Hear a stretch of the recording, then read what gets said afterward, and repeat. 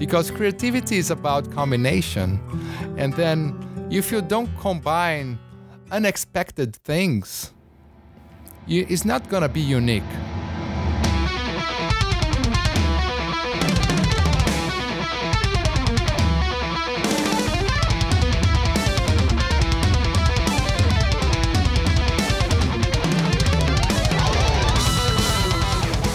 Hey everybody, welcome back to Creative How, the podcast for curious creatives. Sean, I have to say they're all really special episodes, but this one is particularly special. We've got a real-life guitar hero for you. He started a band called Angro, which has become internationally famous, and most recently has won a Grammy with Megadeth. Maybe you've heard of him. This is Kiko Loureiro. Enjoy the ride.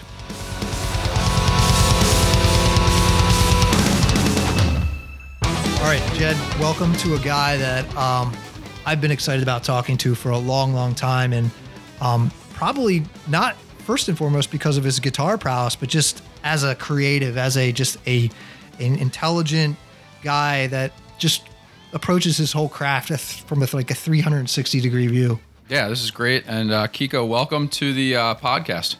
Thank you for having me. Thanks, man.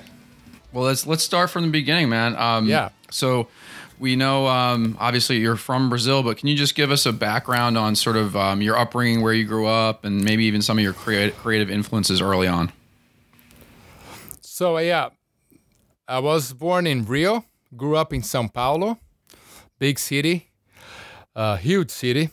So, yeah, man, I started playing acoustic guitar when I was 11 years old, just because my sister was, there was a teacher was coming at home. And one day my sister, she gave up. And then the teacher was there. So my mother said, hey, Kiko, why don't you try as well? And then that's the way my career started, So I was 11. Huh? You got hooked then. Yeah. So then I loved.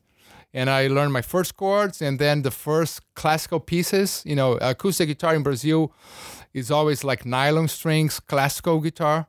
That's our tradition there. Not much, the steel string kind of a singer-songwriter kind of thing, but it's more like classical. And so 11, 12 years old, 13 years old, and then I started to listen to metal.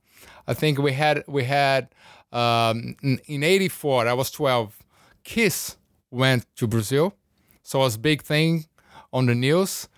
And then in 85, Rock in Rio, the first Rock in Rio was a huge thing for Brazil and for me, of course.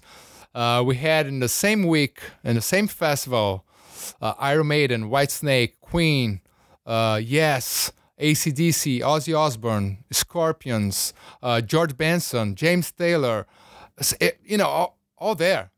Every night on TV, I could see those live footage, and it was just mesmerizing for me. It was amazing. And then they were like covering the whole, the artists in Copacabana Beach, at the hotels, at swimming pool. It was like this magic thing, And I was 13. Playing my acoustic guitar. And right. Of course, by then I wanted to play electric guitar. Yeah. How did that transition go from acoustic to electric? So, I was listening. At my school, we had a library, so I could get some vinyls from the library. So I was listening, discovering rock through those vinyls. Old stuff like 70s stuff, Led Zeppelin, Deep Purple, Pink Floyd, you name it. I was just getting the vinyls every week and discovering the bands, and the bands that I liked, I was, recording on tape. That's what you used to do back then, right? Oh, we remember. Yeah. Absolutely. And so basically, but I was also reading, because we didn't have any really videos, right? I didn't have, and I was very young, like 13, so I couldn't go to concerts. And actually, we didn't have concerts from, American bands or big concerts. So I was just reading the magazines. The magazines were talking about the big festivals in Europe, or here in America. And I remember my mother wanted me to go to that specific school, and I had to do a test. So to get to be approved to that school when I was around 13. And I did the test. I wrote a composition talking about those festivals, those metal bands, and then, like Ozzy Osbourne eating a bat on stage, the heavy guitars, and then, whatever, the mud and the big festivals. And of course, I was not approved. And the school teacher called my mother and told her, look, you have to send this kid to a psychologist because he's not going to the right path. And actually, my mother finally bought me a guitar. She didn't take me to a psychologist. Nice. Good for her. Basically that was the story, because I was really like reading all the magazines. I was really into the bands, Right. All the time, really all the time. It was my passion. And then I bought, my mother bought like a copy of Black SG, which is like the Angus Young and Tom Iommi from Black Sabbath, that model, a copy of a Gibson SG. And then I started having guitar lessons, and it was just like heaven, for me. And then did you have friends who were also getting into electric guitar at that time too? Yes. Like in the neighborhood, some other guys playing guitars or singing or playing drums. So everything kind of started, going to a garage and just trying to play together. It was horrible probably, but that's the way you learn. When did you figure out, I guess, did the seed get planted that you were actually going to go all in on this in terms of as a career? To be a professional, that was another story, because then I was practicing 16, 17, 18, and then came the time, should I go to college or not?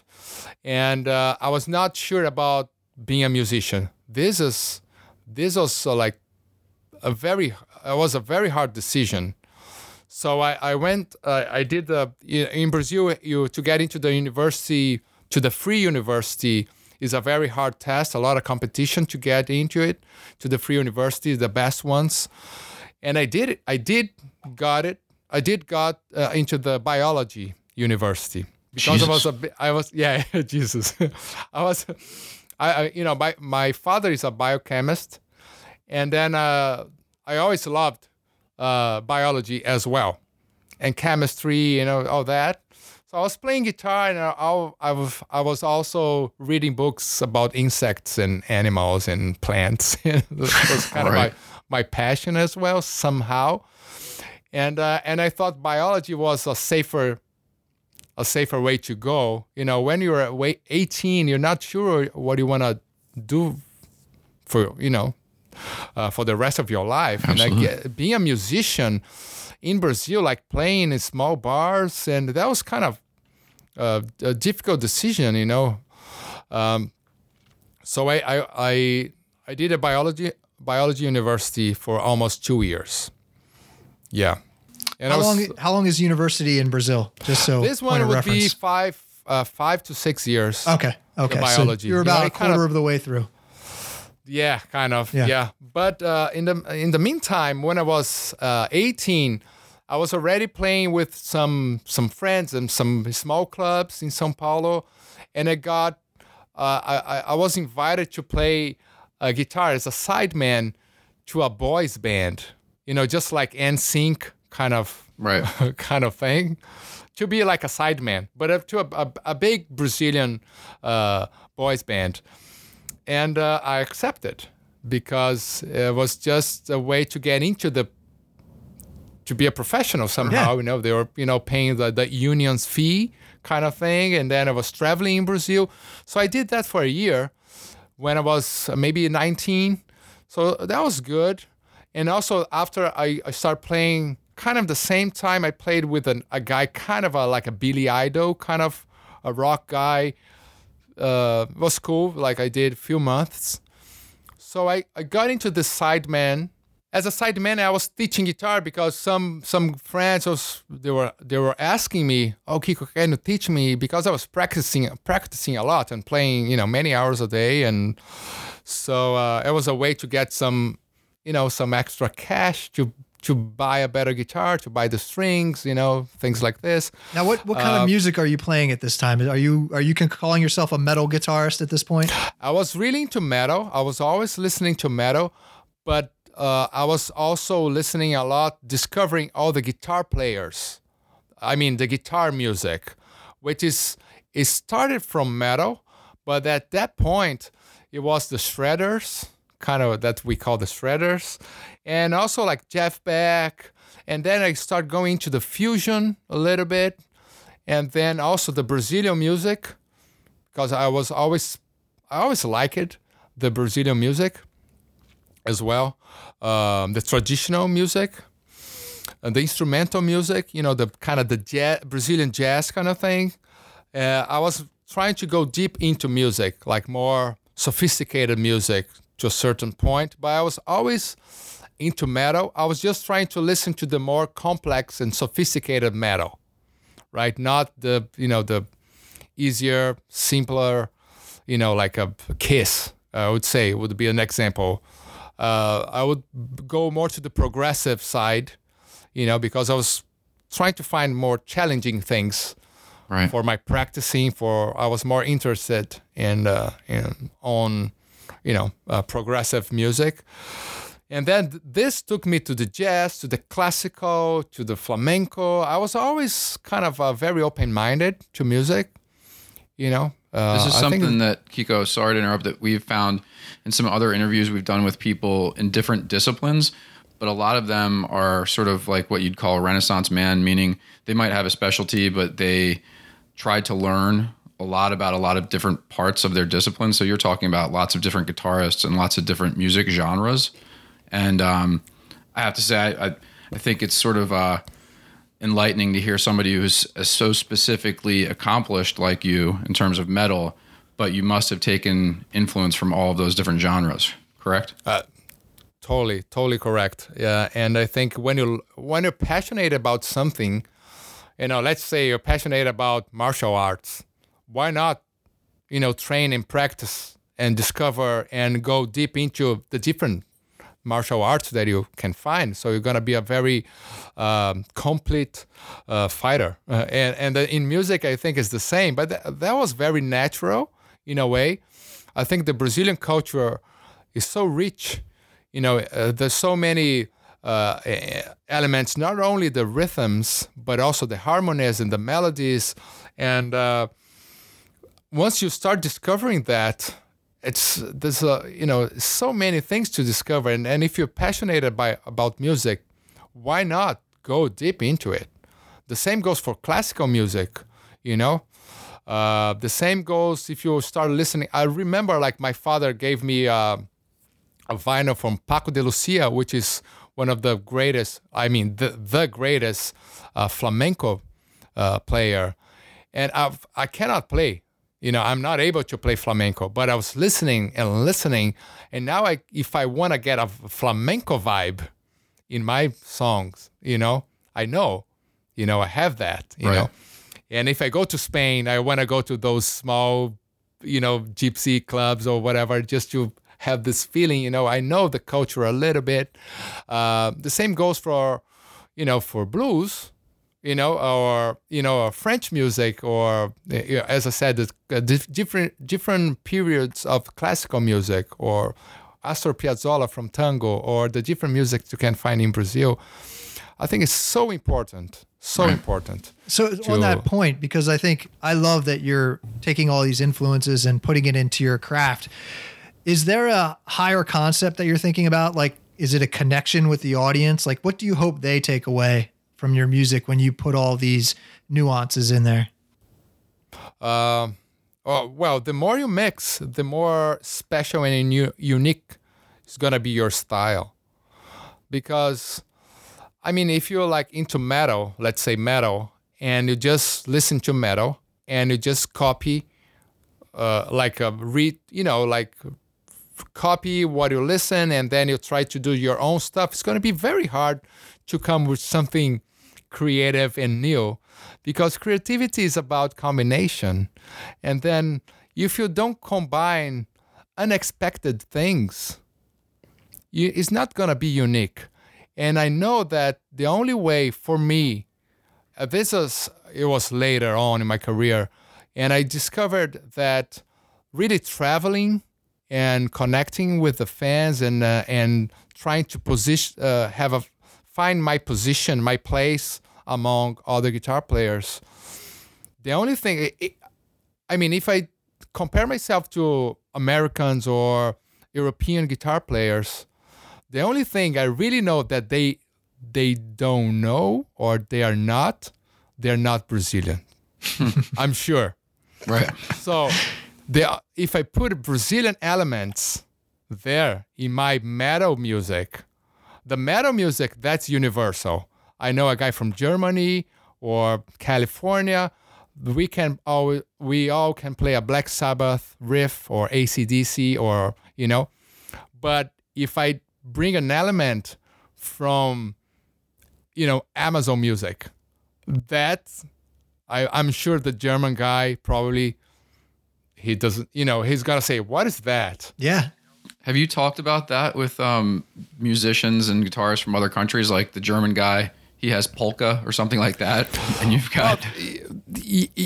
when I do like master classes and stuff, I always say that, and they sometimes they come with that. Oh, but my music from my country is this boring. I said, come on, if you talk about Germany, we're talking about the greatest of the greatest composers in classical music, and they have a sound and they have something so special. Or even if you have like Rammstein, which is a metal band and is so German, it's so like hard and I don't know, it's so German. When you listen, you say like, oh, those guys unmistakable. Yeah.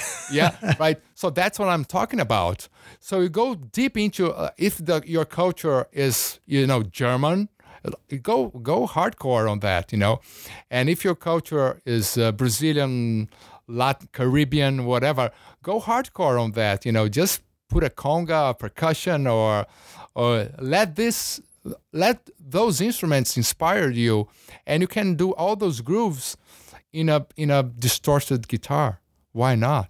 Yeah. So it's all about combining things, and the same from I think any person that wants to be creative, you have to have different elements. I think that's so true. And part of what I really love about your solo music is, first of all, hearing you talk how conceptual and kind of ways you think about your composing and the concepts of your albums. I even love the concert you did called White Balance, man, the 3 channels. And because me being an art director and a guy that works on graphics, that hit a nerve with me. I'm like, man, this guy knows everything. So all those mixing of elements, I got to say, I really, really love.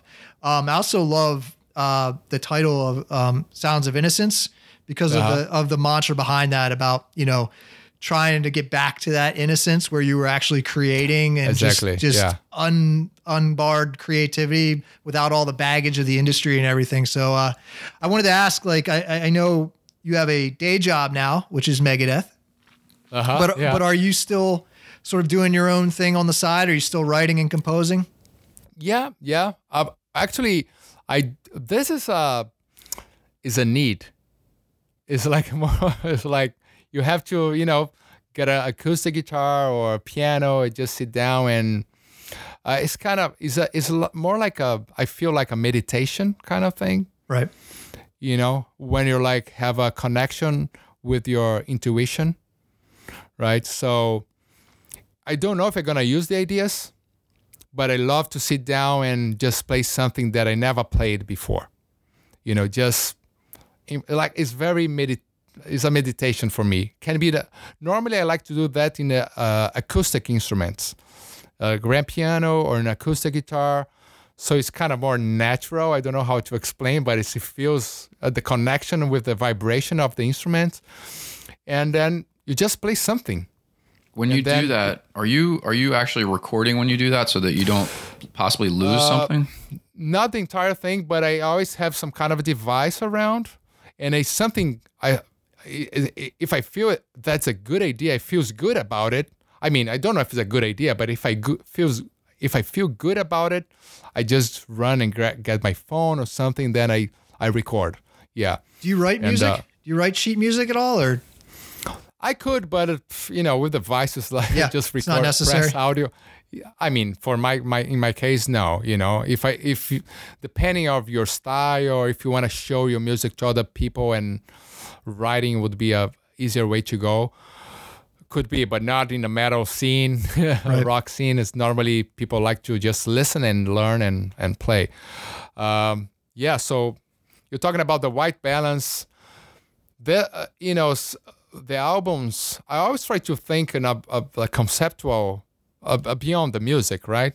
So that the White Balance was a show that I wanted to show kind of the three sides, the metal as the red, aggressive. I love this moments that I'm playing acoustic, and this meditation moment, as I said, and it's kind of blue. Is blue for me, like the synesthesia of things, blue, and then the Brazilian side, green, right? The Amazon green. So we have like the three colors of the White Balance, and one day I just like, man, and because every time when I do an album, if I try to come with a name, I have a big Brazilian audience, so I have to think. It has to be international. It has to be in English, but it has to be easy English, So White Balance, everybody kind of has, maybe if you don't know what it is, you have a camera and that is there, like White Balance, Yeah. And so all of my albums is always some, like even Sounds of Innocence. It's kind of easy English because it's Latin words. So it's very similar to Portuguese or Spanish or French. So it's very easy. And the Sounds of Innocence is kind of the same concept that U2 years later, they have an album now called Songs of Innocence. Oh yeah, I didn't even. But actually, it's from William Blake. So William Blake has the Songs of Experience and Songs of Innocence, and I love the concept. Because after a while, the experience probably is going to destroy your creativity. Mm-hmm. Because you know how it goes. Yep. You're worried about the fans, what they're going to think. How the record companies or all the, everything. You're going to think, oh, I did that already. I don't know if it's good enough. You're going to be like criticizing everything you're doing all the time. So you have to find a way to turn off the critic inside you, and just be the little kid or the first album feeling. I just gonna play, and it doesn't matter. I gotta tell you, man, like we came across that quote and you talking about it a couple of times, and I think it was like maybe 2 weeks ago for me, but I've been thinking hard about that quote for the last 2 weeks, just to frame it up for what we do, and getting back to when this was fun. And, it wasn't just a job. It was you were doing it because you had another sort of drive to do just creative things and express yourself. So I love that concept. And one question I wanted to kind of go back now, I feel like, you talked a little bit about in other interviews how it took a little while for you to get your confidence as a composer, writer, to lay stuff down. Can you talk a little bit about that when you actually, decided to move from just playing other people's riffs and things and started actually making your own music? Yeah, because totally. Because the way I learned my instrument was always, learning the scores and then trying to learn riffs or solos from somebody else. And then I started a band and just trying to have a perfect technique. I was kind of the nerd. The way I listening a lot of I'm listening and read a lot of and I love to watch sports just to get the mainly I love to watch the Olympics kind of thing, and how they train and how they are so focused to that specific moment.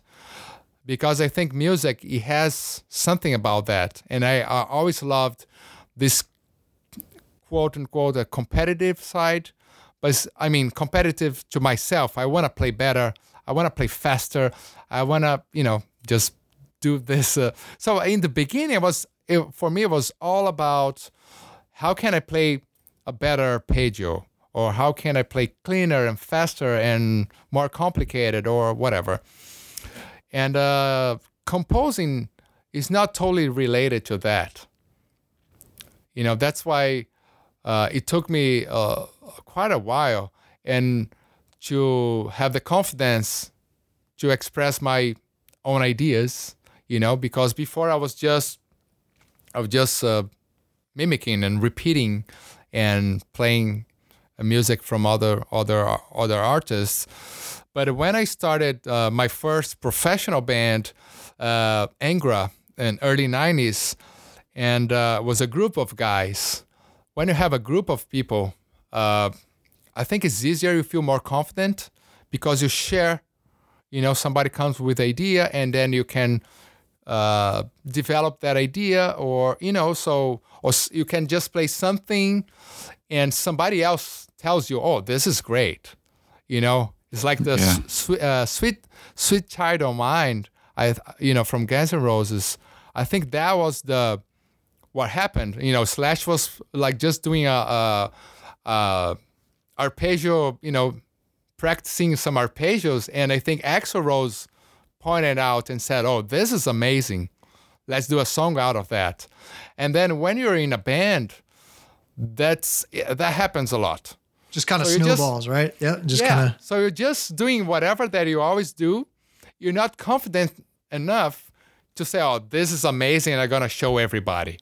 You just play, and then somebody else has to come to you and point, oh, this is great. Let's do a song out of this, I think Eruption from Van Halen, the classical, the classic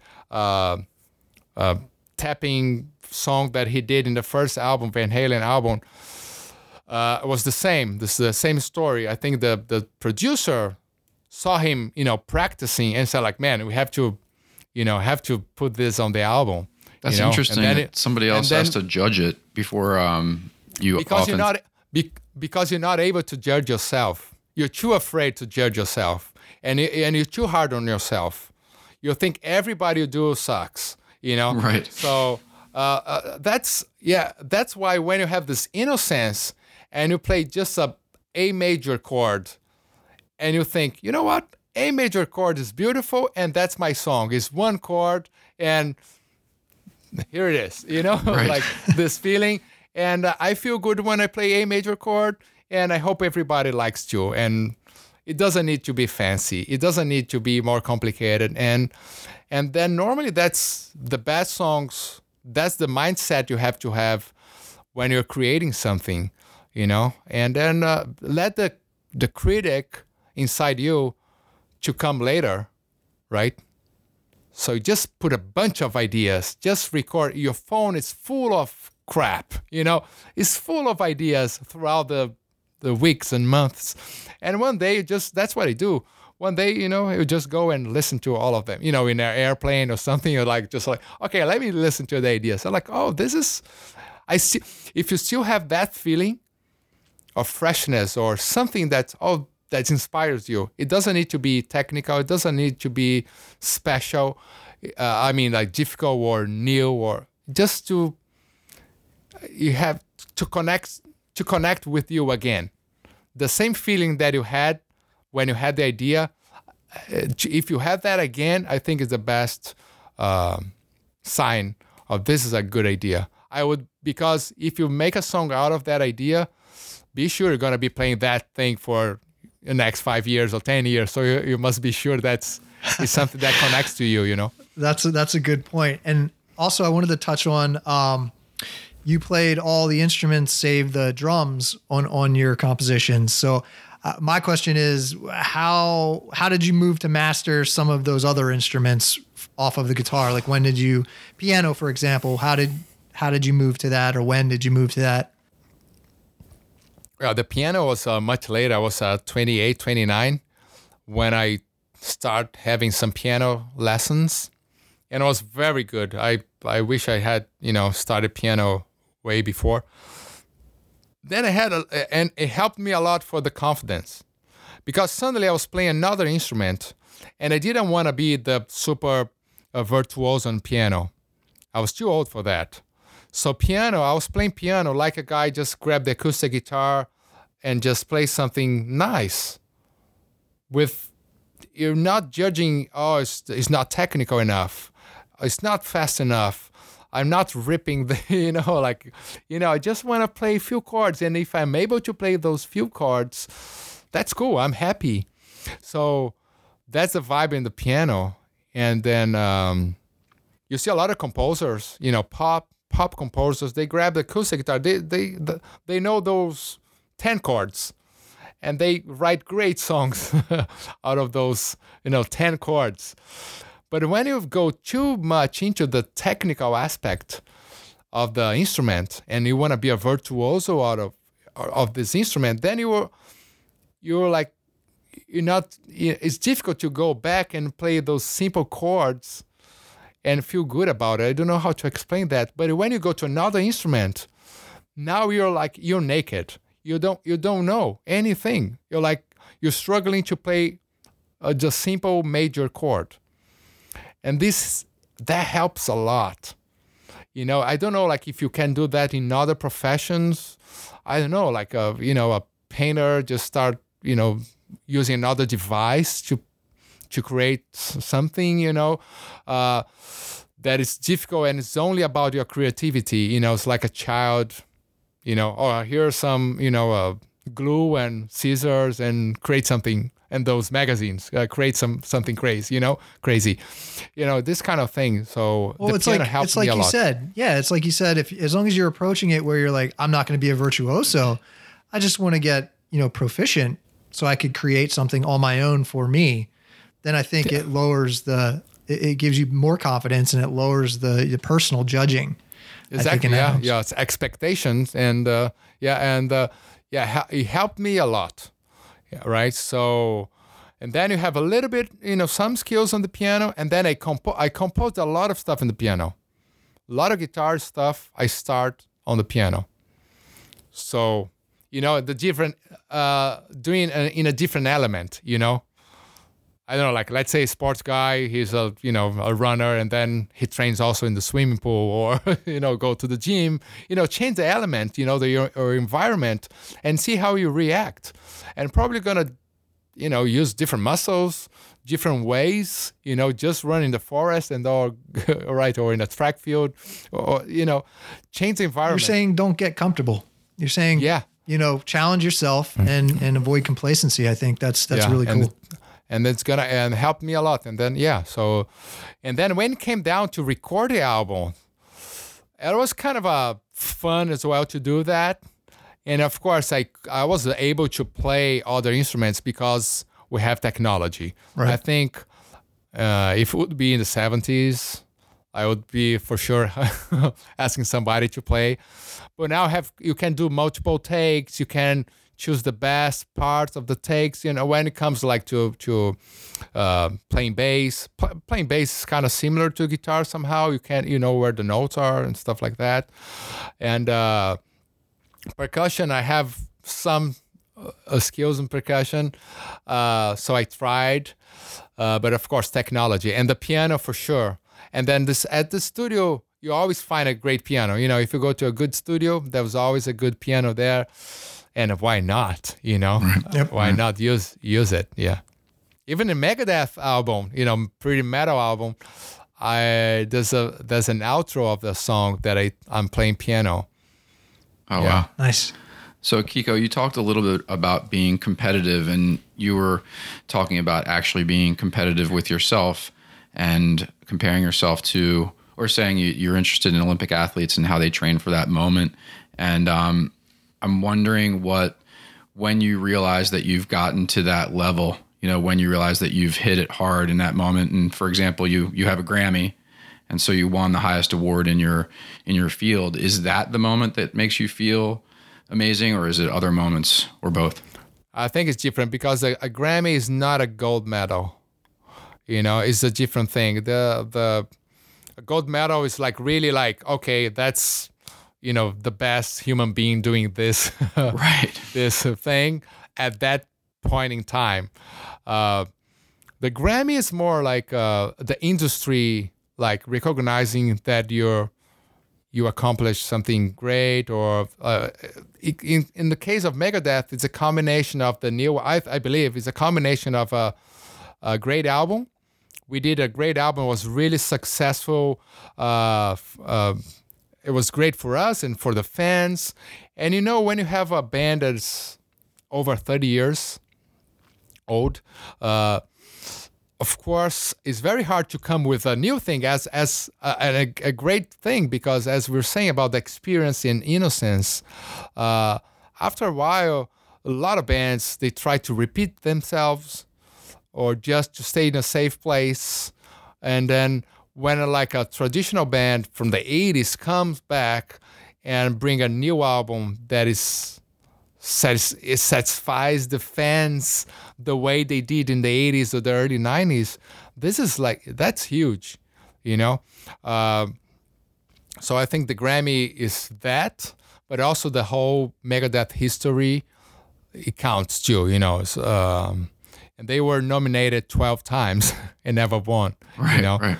Well, hey man, take some credit for that. I mean, everything we've been reading and from Dave himself, he's crediting you for bringing some fresh approaches. So kudos to you on that.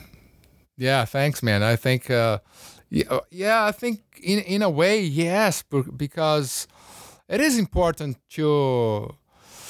I mean, a band is sometimes it's difficult when you have. I believe, like I wonder. How Rush or U2, bands they are together like for 40 years or something, how they manage creativity and, this freshness, okay, let's do something new now, I think when you're a solo artist and you can see Bruno Mars or like any, pop artists, they can change. Madonna, you can, or I feel like, or Lady Gaga. I think I'm gonna do an album with Tony Bennett, and now I'm gonna do a song with Metallica, and now I'm gonna do something pop, electronic, or now it's gonna be acoustic. So, as a solo artist, you can change the environment and create something unique all the time. So it's a way to be, and you can even change your band. You change the whole band, like Ozzy. Ozzy throughout the times, like always changing. It's almost like a boys band, he's getting old, but the band is always new. New guys. So it's always fresh. But a band that wants to be consistent with the lineup is very hard. And to be creative, because it's the same brains forever, So that's why I think the Megadeth did a great album because of that. And because I've been playing for a long time too, when I got to the studio, I had that in mind. What can I bring to the band without getting out of the concept of the band? Because I always understand a band is more than the music. A product or anything like a brand is more than the product. Yep. It's something intangible. Right, so a band is a concept. It's an idea. It's an idea, exactly. So I was like, okay, let me understand this idea and let me bring something to this inside this concept, inside this umbrella, but it's somehow interesting and fresh. So if I play an acoustic guitar, nylon, for my, that's something that I love to do, but how I can do that sounding still Megadeth. If I play a piano, that they never did, how can I do some chords that's very dark and Megadeth-like, And the same goes for the guitars and the solos and all that, and the whole environment at the studio, because you have like 2 months of pure creativity that you have to come out with something. How do you find your spot there with the way you just described? what you contribute, but literally when you're in the studio early on with that band in particular, like how do you manage showcasing all of your amazing skills while also obviously recognizing theirs? It's very hard, very hard.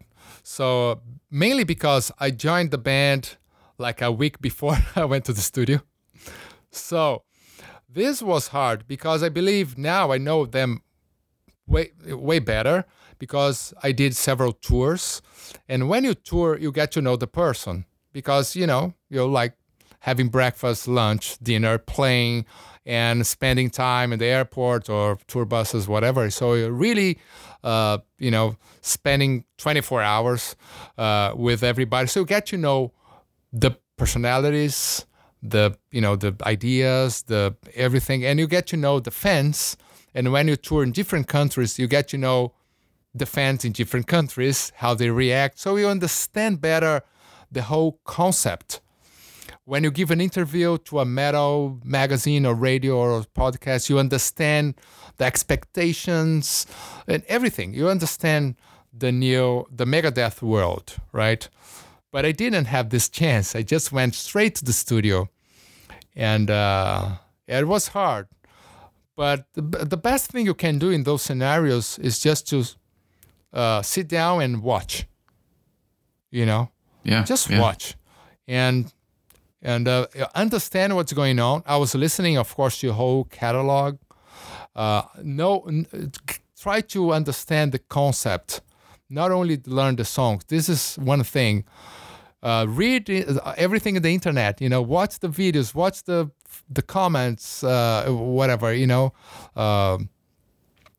read the book, the biography of the guys. Everything is part of the composition. The creative process.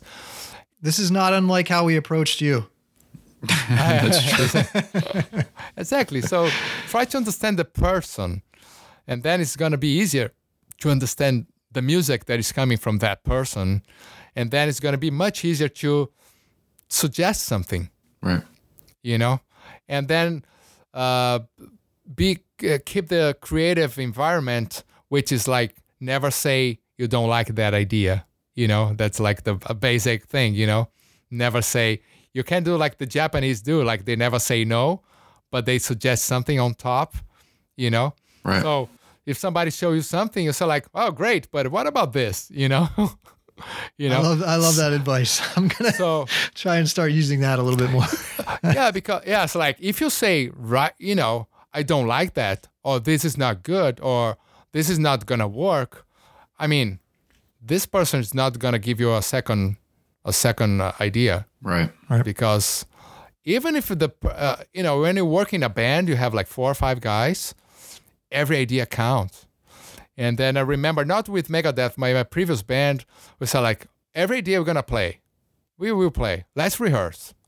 And normally what happens if the idea is not good, the composer of that idea is going to say, oh, well, actually, this idea is not ready, or it's not good enough. The person's going to say like, no.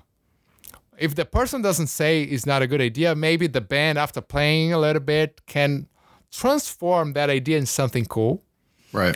Or if the idea really sucks, then you just, We do that. We deal with that too. Like Sean and I, amongst ourselves and even teams that we work with, usually you're right. The person says, nah, this sucks. Let's move on. Yeah. That always makes you feel good because you don't have to say it and then you can keep moving. Yeah. And also because the vibe with the, of the team, if the idea is not great, the vibe is not, everybody's kind of forcing to do that idea just because you have to, because that's the way the creative environment works. But, and then the person's going to say, you know what, we don't have a good vibe, so it's not working. Okay, right. let's move on and change the idea.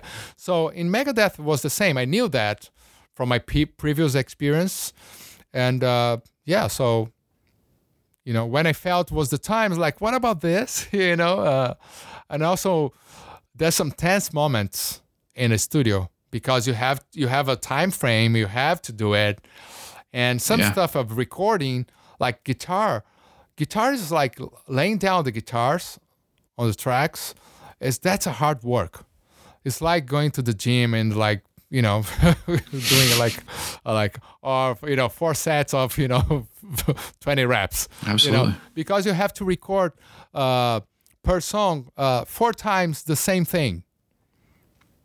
Let's say you record the left guitar, the right side to create the stereo image, and to sound heavy, to sound like a wall of guitars, you might have to record 4 times. Oh wow! The same thing as repeating exactly what you just played. And just crush it. Wow. So it's very boring sometimes. It's just like hard work. It's hard work. This is hard work. It's not creativity at all. You know, when you're composing, yes, but then when you have to lay down the tracks and make it right and perfect, that's hard work.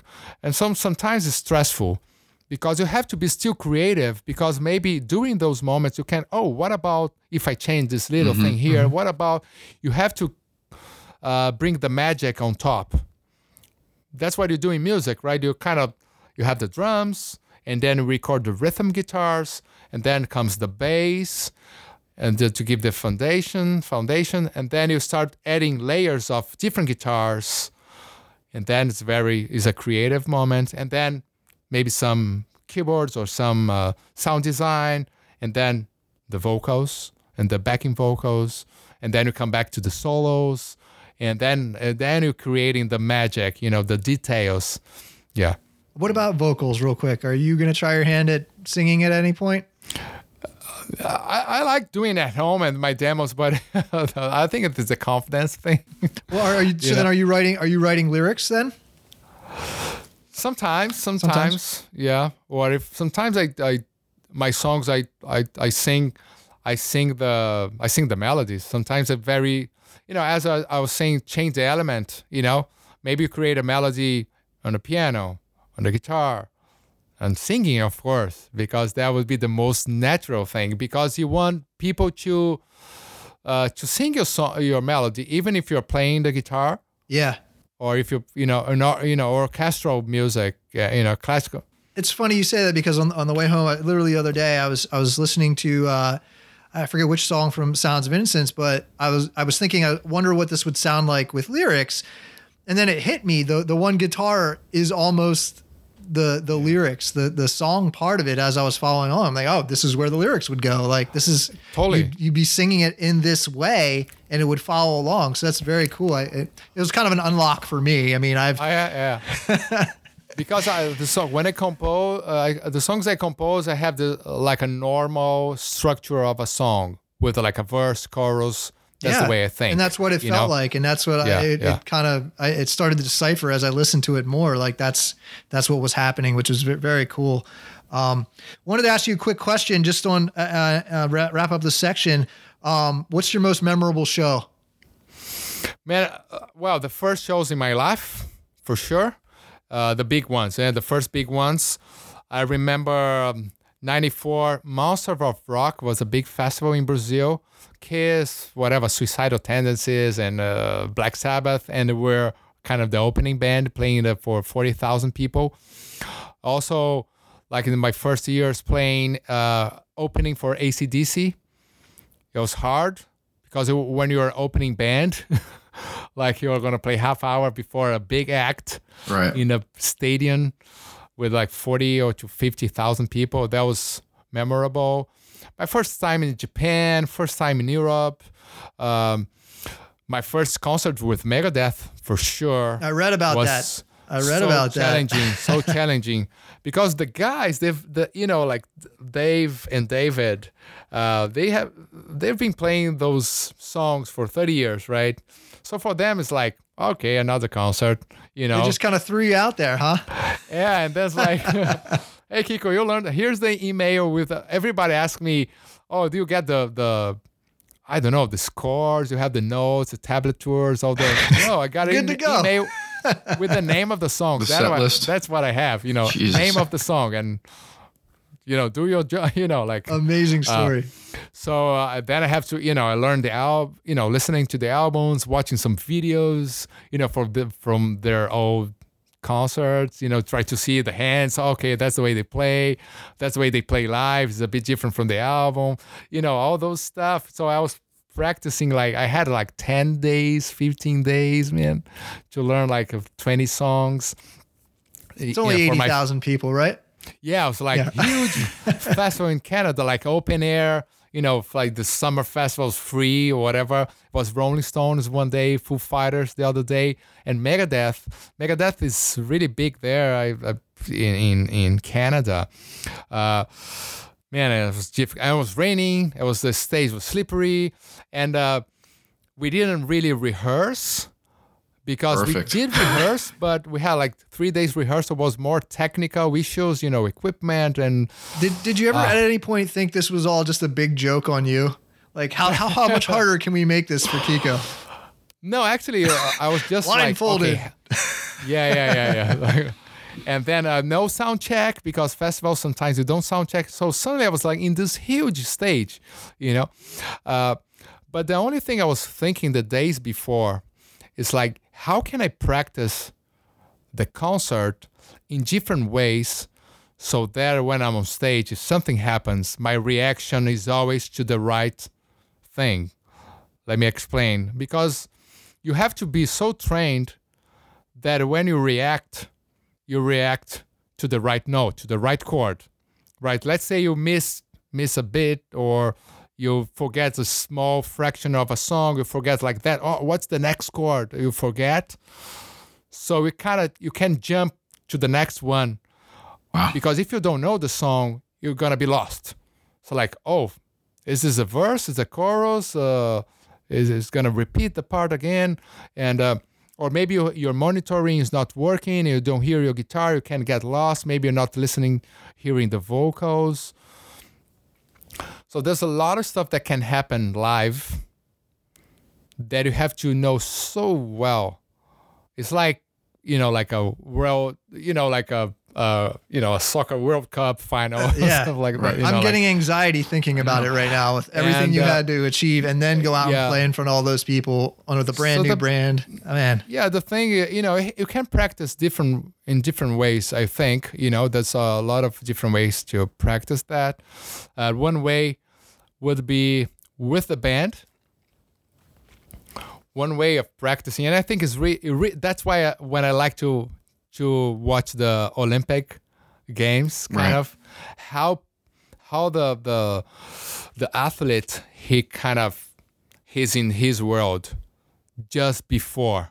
I mean, basically when he's a solo whatever swimmer or runner, like this focus moment just before he has to give his best, competing with the best of the best. So for me, it's the same. So you can practice with the band, which actually didn't happen. Play the concert several times with the band.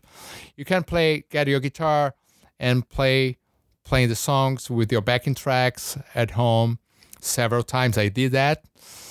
But there's a moment that you don't focus anymore. So I think that's the mentalization. I would like kind of really visualization. Visualization, right? Imagining. So I did maybe 2 or 3 times playing the entire show in my head, without the guitars in my hand. How long are their sets usually? It's like 90 minutes. Yeah. So it's That's like take an hour and a half, take a walk, and just like, or sit down in a chair, close your eyes, and like go through the songs.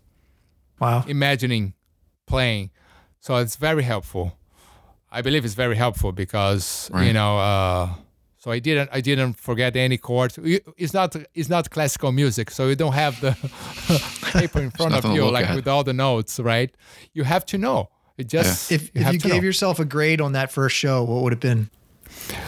It was very good, I think. It was very good. Of course, I got better after. I think it was very good because I didn't play any like wrong chords or missed something. So that's why I think it was good.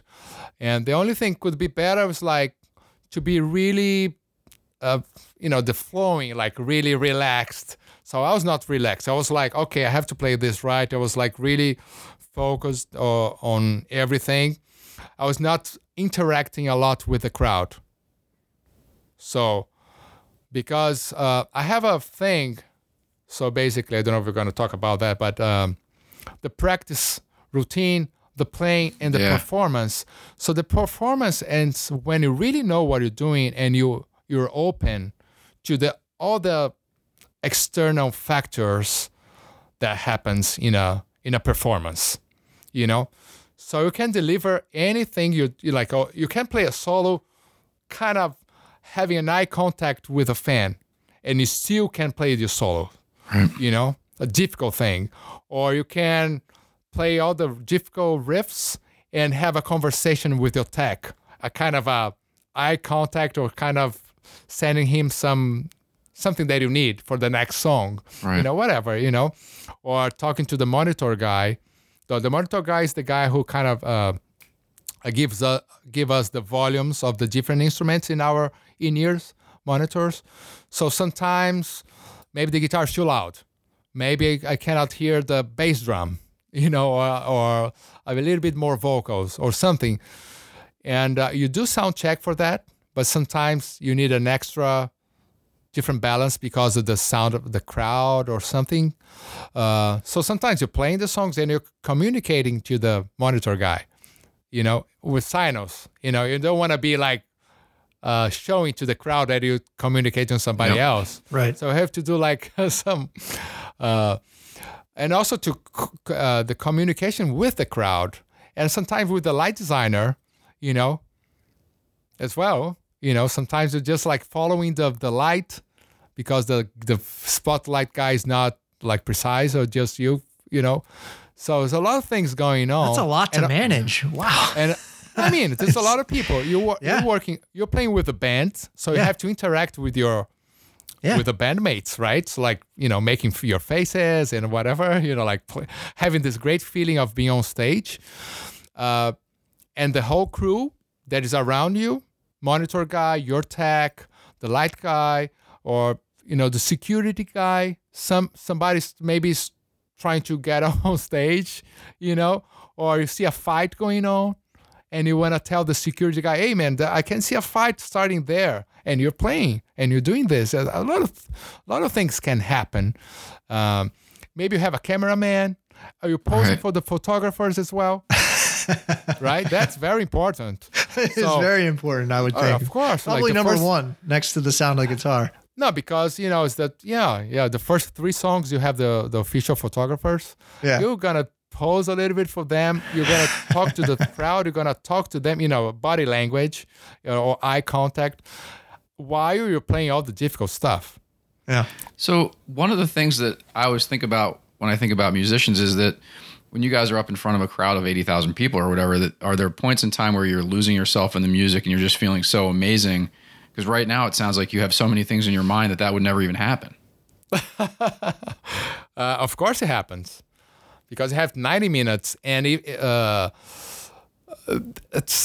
just that's the state that's a people call the state of the flow, the state of flow or something. Yeah.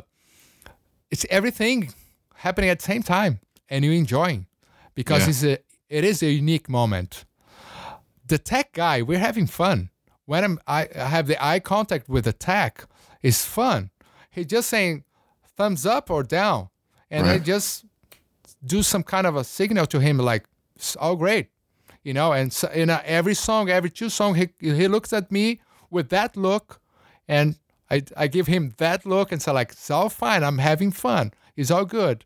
If something's wrong, I do another look or point something, and he knows, because he's a professional tech. Right. And any weird stuff they can see as well. And man. So that's performance. That's live. That's why it's a unique moment in time. That's why live is still so special. And when I mean live, I mean live performance, like the concerts, but also social media live. That's why you get so much engagement in a live event on social media than if you just record a video, edited video. I was watching practice this weekend with you guys. You see? Yeah. Yeah. So, because, man, I'm part of this moment. Yeah. and I'm there with them, So it is special. So the more you can, as in marketing or concerts or in anything, as much you can bring the performance moment, like the interaction with people through internet or live. That's why the live concert will never die. Let's touch on that a little bit. Let's move off of Megadeth and onto your personal brand, because we want to dig in there a little bit. And one question I have, after the metal stuff and your solo albums, is there anything other creative outlets you're looking into, like scoring or soundtracks or anything like that? Wow, the soundtrack scoring, that would be something that I would love to do one day, of course. That's something I think every musician or every composer, have this dream of being part of a soundtrack or write for a movie or something like that. I think in my case, just because there's no boundaries, you can do whatever you want. You can use all your music skills and elements, all the scales and everything, all the intervals, everything, chords, and use that to help the images, and there's no boundaries. When you're in a band, you have a conceptual thing kind of inside some kind of a frame. You can experiment something, but there's a frame there. You're not gonna play reggae, in Megadeth. You're, what I mean? Like, yeah, that would be odd. I was like, I'm gonna do this bassoon melody, So when you do a soundtrack, you could. That's what the way I see it. That'd be like another outlet for some of those other influences. No boundaries for the instruments you want to use or anything, right? Or harmonies or You talked about teaching. I think even when you were back in college, making some extra money that way. Is that something that's continued, or where does that fit in your life? Yes, totally. So, I've been doing this. I love teaching. I love, actually tomorrow I have a masterclass at Musicians Institute. I'm doing there. I did, I did a lot in Brazil. I still have a big following in Brazil. I do have some online courses, and I did some stuff. Well, I traveled the whole world doing guitar master classes, sometimes sponsored by the guitar brand that I use, Ibanez, or tomorrow is the Dadario, which is the strings brand. So like sometimes the brands that I use, strings, guitars, amplifiers, pedals, sometimes they sponsor those kind of events. Also schools or universities, everywhere. Just ask me a country, I'm probably going to tell you, besides Middle East and Africa. Yeah, I've probably been. Do you think you do that more than the normal guitarist? Do you think you're more into teaching than say the other bands and other guitarists? Superstar amazing guitarists in the world, right? But some guys, they do. Some they do. Some did for a while. Some people don't like, because I had a formal training, so I'm very comfortable to talk about names and explain harmony or whatever. I'm very comfortable to a certain extent, of course, but I'm very comfortable, and I have very clear some practicing routine kind of thing. I have it very clear and very methodic, because I was very methodic when I was young.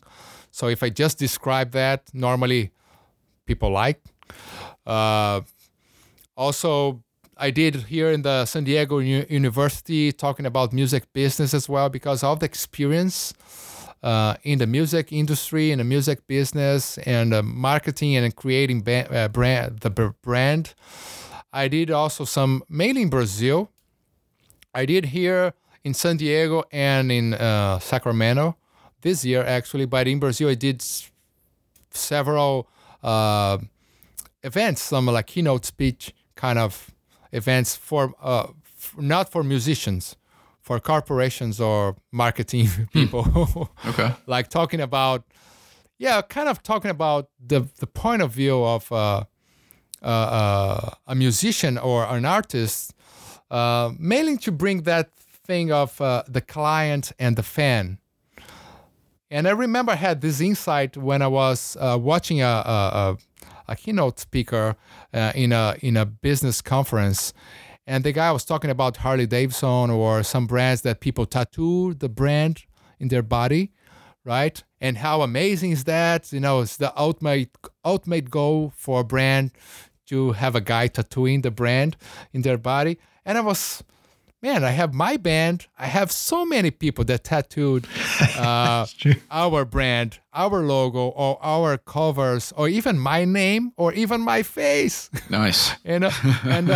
I said, like, I could be there on stage talking about, what did I do to have engagement, to have fans. Yeah. It's not clients, because the fan is like a way is different.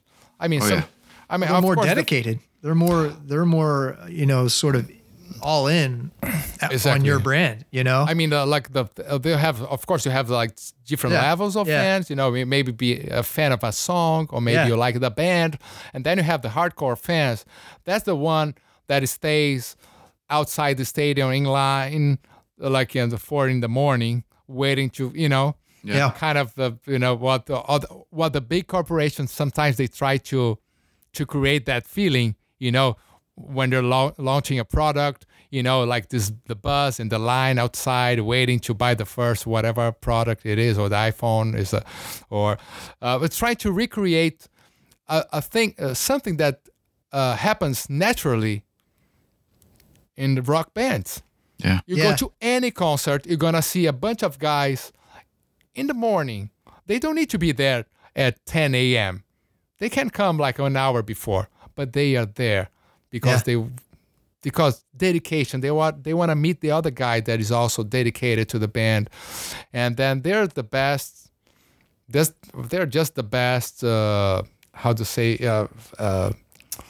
Yes, like it's the best way. It's the best thing to have those kind of fans, right? And I think you do an amazing job. You said with that engagement type stuff, because the accessibility that I think you provide to your fan base is, I think, unrivaled. And one of the reasons, I think that you're seeing such high engagement rates, because I don't know, and I follow a fair amount of artists that you're regular. And I know you don't give yourself credit for being as tech savvy as maybe you really are, but you should own that a little bit, because I think you're doing a great job. And like I said, I could watch you guys practice. It's like, you're on there so much. We're starting to get, I can probably decipher your schedule a little bit to whatever level, it's kind of like, I think Kiko's going to make it for the interview today because he was just doing this. Sean's stalking you, Kiko. Yeah. Be careful. No, but that's cool. That's our life nowadays, like social media, right? Yeah. And it's not my generation, to be honest. I have to do what I do. I don't think it's not near what I should be doing. I think you have to be even more. I don't know what else you could do, man. I mean, you're killing it. But for me, it's kind of it's a relearning thing. It's a process. I remember YouTube back in, I don't know when, like 2006, 2005. And like, man, I'm going to do videos playing my guitar, and people pay me to play guitar. I have the mindset, if you think like young people, they don't know, but in the 90s, you're playing, and everything I said about, you're playing and you're talking to the tech and you're talking to the fans, kind of eye contact. Yeah. In the 90s, you were also trying to spot who was filming the concerts to ask the security guy to go there and get the camera. Right. Yeah. Right? So that in the 90s, it was like, man, who's bootlegging our show? So suddenly, 10 years later or 5 years later, it's cool to film. and now, Right. you know what I mean? So it's a huge different approach. And the more you film, the better. It's crazy. And then it was hard. The transition, I think, for people from my generation and the older is very hard. And I try my best to adapt. And I had my transition time, and now I just love doing it. That's cool. I try to have my time with me, and if I show my family sometimes. I show where I'm, but sometimes I just don't do it. I'm not the guy all the time depending on the exception, like the feedback from people to be happy, right? Because I think you're doing a great job, man. I mean, that's the dangers of social media when you start doing a lot of this marketing thing to promote your stuff. Okay, then you need, the 5 stars. Yeah, and I think that's the big difference from the past is now everything you do, you have a rating, right? Everything. Yeah.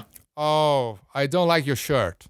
The sound was not so great. You have people saying it's great, people saying it's not great, people, feedback. And I think for me, for anyone, how to interpret, how to accept the comments and the rating and the thumbs down or thumbs up, that's very crucial thing for any artist. Not much for the marketing people because they're doing their job but not putting the faces. But who is putting their faces and a guy just come and say, a hater come and comment something nasty when you just put out, after like your, 2 years of dedication or your most pure, intimate moment of composition, and you make a song and you put out, and then somebody say, oh, that sucks. So how to react to that? Yeah. It's funny. I think creative people have both the most experience with that, but also the most care, because, regular people are rated on what shirt they're wearing too nowadays. But when you're somebody who's worked on it for as much as you have, you get used to putting it out there and people applaud or they don't. But it's crazy how much people can say these days.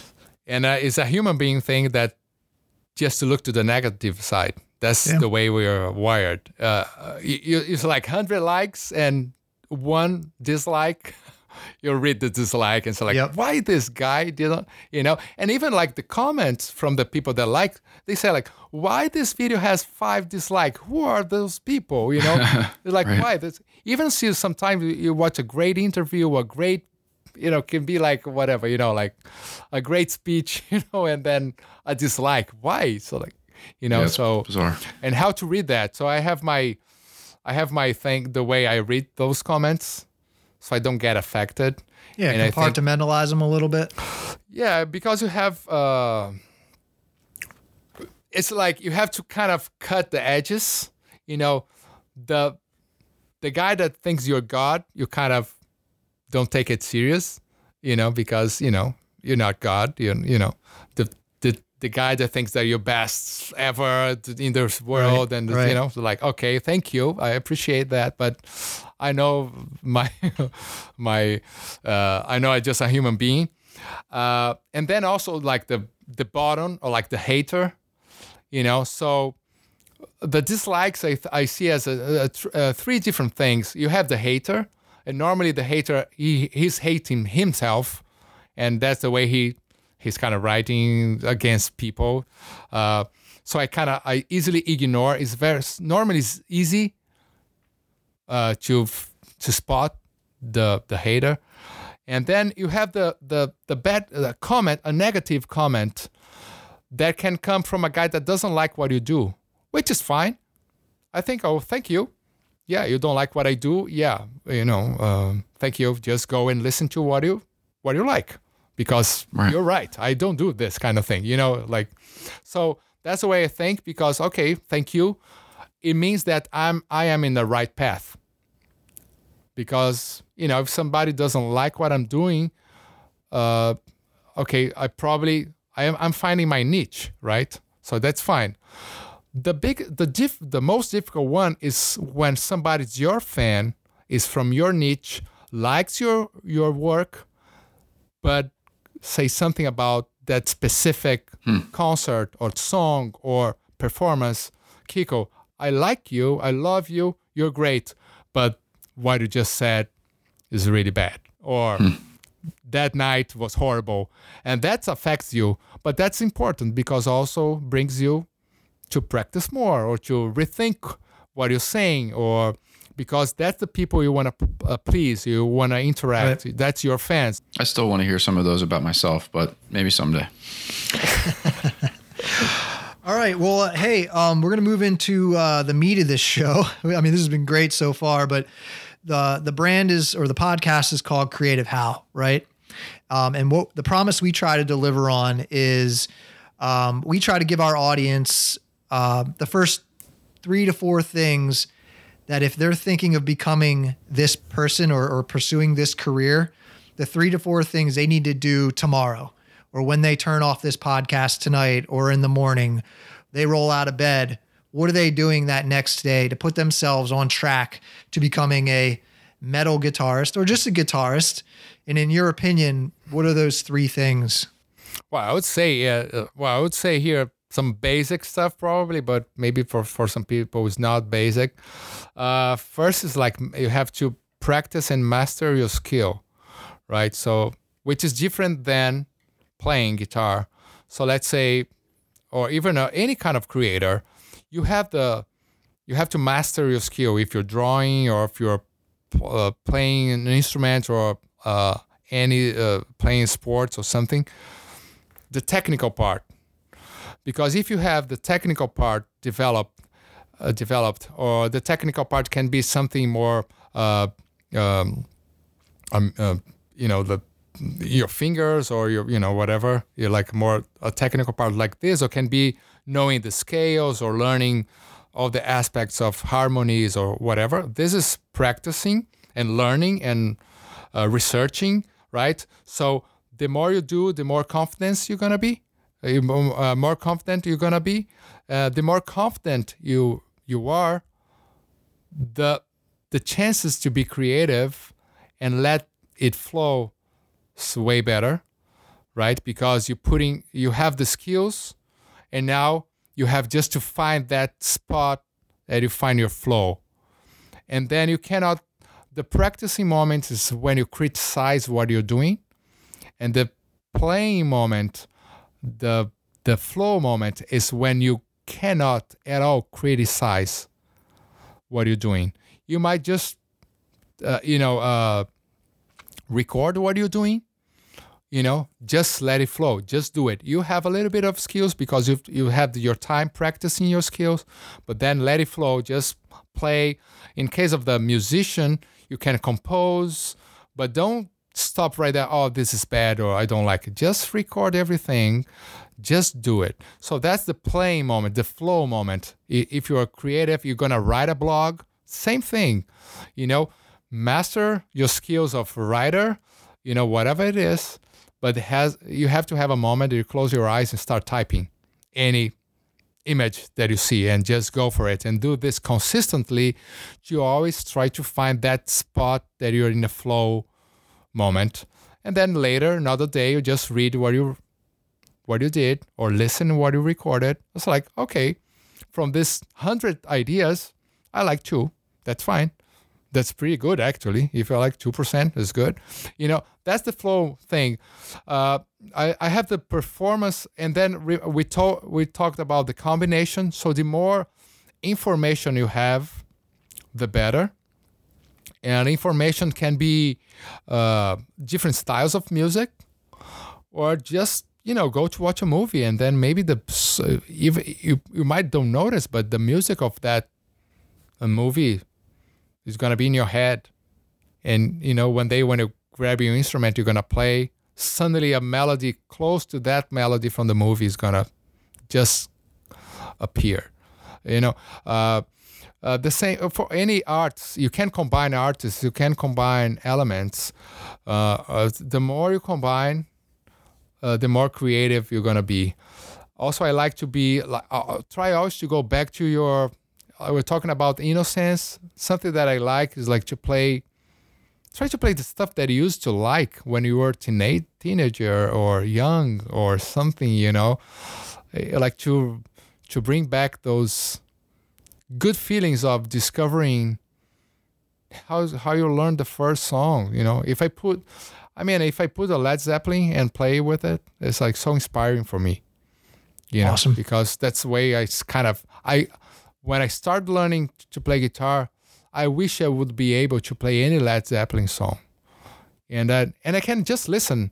Actually, I prefer not playing because I still have this thing that is so magic that I'm probably not able to play, I know I'm able, It's like we did a tour with the Scorpions, and the Rock in Rio in '85 Scorpions. I was a kid, and I was just watching those guys playing, and it's like, man, I know how to play it, but I just even don't want to look, because if I look, I know how to do it, and I just don't want to know how to do it. You know what I mean?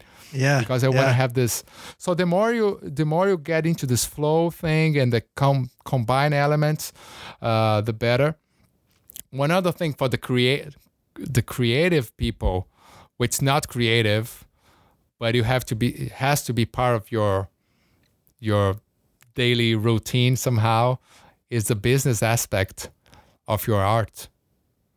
Because if you don't have it, you cannot finance your art. You have to be your own mecenas. You have to be, you have to understand the business side to put out your music or your art. If you don't understand, you're going to be very frustrated because you're going to see somebody else doing. It's like you go to a concert, you see somebody on stage, and you think, man, I could be there. I'm able to play that. And then you're going to say, well, I'm not there on stage, so I go back home, I'm going to practice more. You know what's going to happen? You're going to be way better than the guy on stage. But you will never be there on stage. Because so that's you a good didn't point.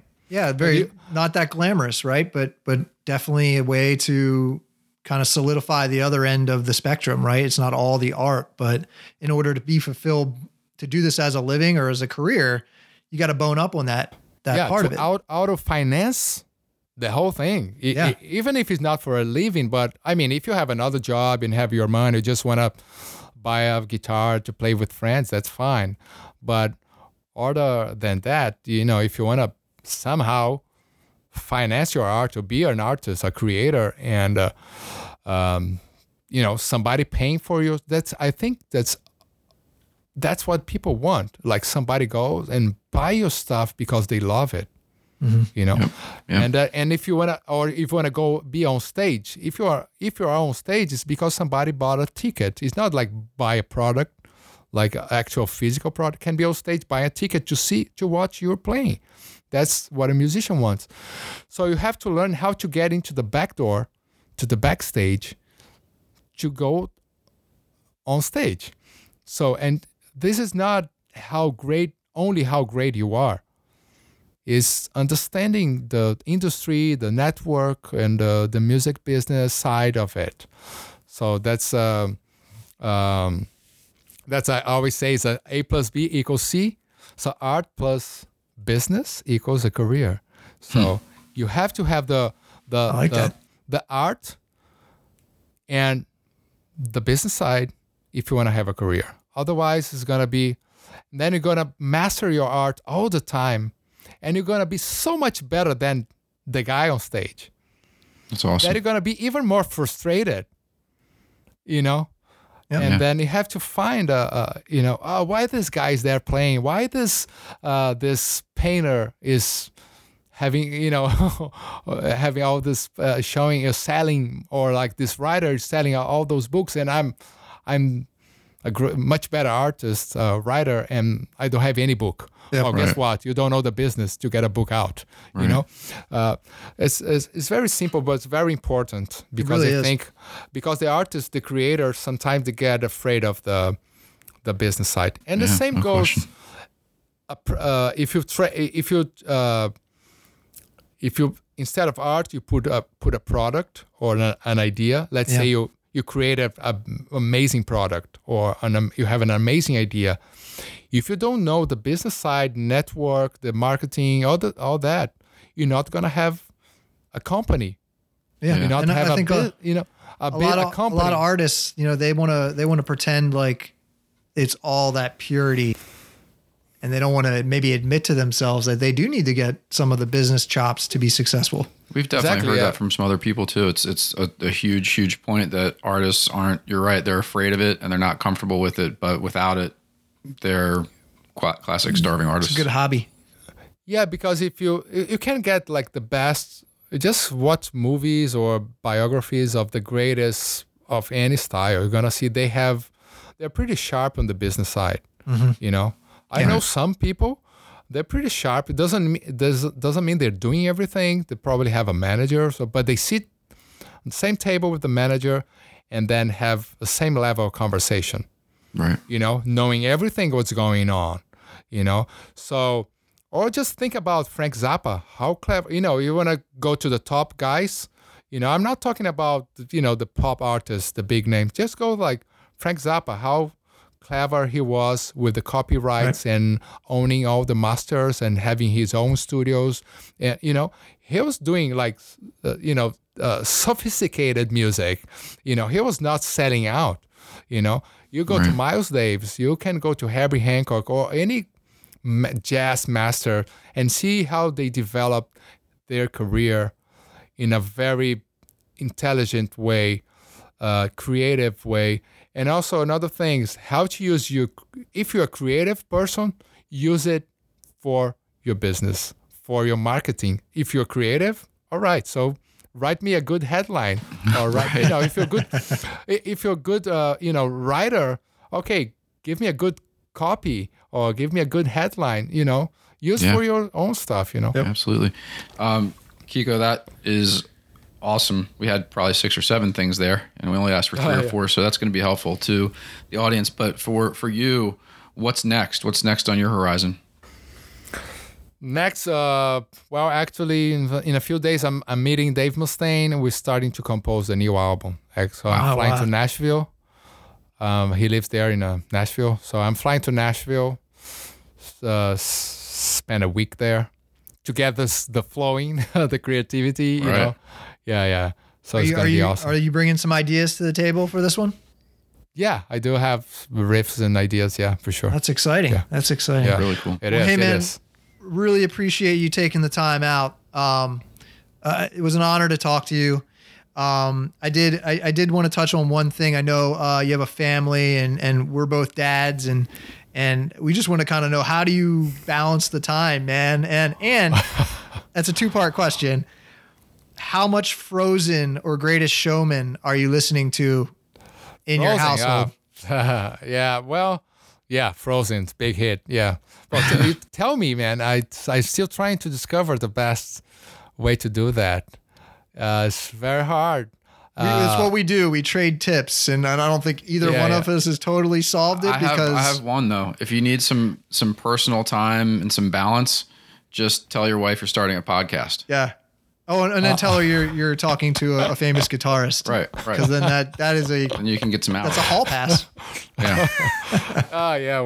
That doesn't work here. So no, my wife's cool. But I have 3 kids, so that's really challenging. And absolutely. Twins. So I have a 7-year-old girl, and actually in 2 days, our terrible twos.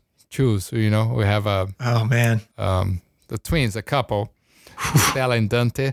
It's pretty hard, man. But you always find your way. You always find a ways to manage. I think for me the hardest part is like, because I play some technical stuff and I have to practice, otherwise I'm not able. It's more like a sport. Yeah. So I do need to have time to prepare, for the shows, for the clinics, for the master classes. That's hard. So sometimes I show up for a master class or something, so I don't feel that I'm 100%. and different than the athletes, then when they're 37 or 38 or 40, they retire, Right. and the musicians, they don't retire. Nope. And that's the hard part for creators in general, because we don't retire, and then suddenly we're competing or in the same with playing with our heroes. Yeah. Because it's like stacking. You have like Paul McCartney and Mick Jagger. They're still doing concerts, right? Right. So they don't retire, and then it comes like, let's say, 70s, like U2, still do, and then you have, let's think about the big pop bands like Beatles and U2, and then Coldplay, and then Muse. They're all doing in the same marketplace, Yep. different than the athletes that, okay, that guy retired and he can be like a coach or mentor to the new one or something, Yeah. So No slowing music- down. No slowing down here in the future for you. Yeah, so like in January, I'm doing that was gonna be great. Like one of my guitar heroes are Joe Satriani, and I'm doing a guitar camp with him in Palm Springs, which is super cool, Yeah. Yeah. So it's gonna be Neil Sean from Journey that I grew up listening to, and Satriani, and I'm gonna be there too. So it's cool. That's Jesus. fun. That's the beauty of this thing, that okay, nobody retires, so that gives the possibility of playing with your heroes, Yeah, right? That's cool. awesome. That's cool, right? Well, hey man, I think you're probably a hero to a lot of people out there. So Thanks, we want to give you the platform as much as we can here to help you build your brand. So can you tell everybody, how they can follow you, or give us your web addresses and your handles real quick? All right, so Kiko, Kiko, and my last name, which is, I know is quite difficult, is Loureiro, Loureiro.com, or you can, same Kiko Loureiro, Instagram or Twitter, YouTube. I'm always trying to do like my once a week video on YouTube and Instagram, posting some stuff, some stories, and Nice. just go there and follow me. Yeah. Yeah, folks, go follow him. He doesn't disappoint. He gives you a lot of access, like we were saying. One of the best at doing so. And man, it was an honor. Thank you very much. Yeah, this was my amazing. pleasure, man. Thanks right. for having me. We'll talk to you soon. Cheers. Thanks, man. Wow, Jed, that was a pretty inspiring episode. Yeah, I mean, what this podcast is all about is giving people the information and insights they need to help them become what they aspire to be. And we could have fanboyed out the whole episode for an hour and a half talking about all the famous people Kiko has played with and venues and crowds and all that stuff, but we'll save that for another episode. I kind of feel like you're going to get a little bit of what you need to become a guitar hero, but the big point that he makes is you got to double down on the knowledge and you got to practice. Absolutely. And you can check out all that information in the show notes, creativehowpodcast.com. And please don't forget to follow us on social at creativehowpod on Instagram and Twitter.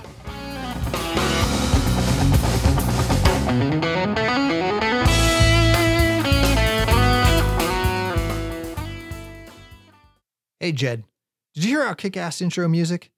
Shockingly, that's out of our technical wheelhouse here at Creative How. That type of sick sound design is a White Noise Lab original. White Noise Lab is a music composition and sound design studio that works with agencies, production companies, and brands on projects for film, broadcast, interactive websites, corporate videos, video games, and experimental projects. The chances that that movie trailer you just saw on, YouTube, that's probably a White Noise Lab original more often than not. So whether you're looking to fulfill your sound design needs or simply need someone to collaborate with on an experimental project or maybe an experimental podcast, check out whitenoiselab.com. That's whitenoiselab.com.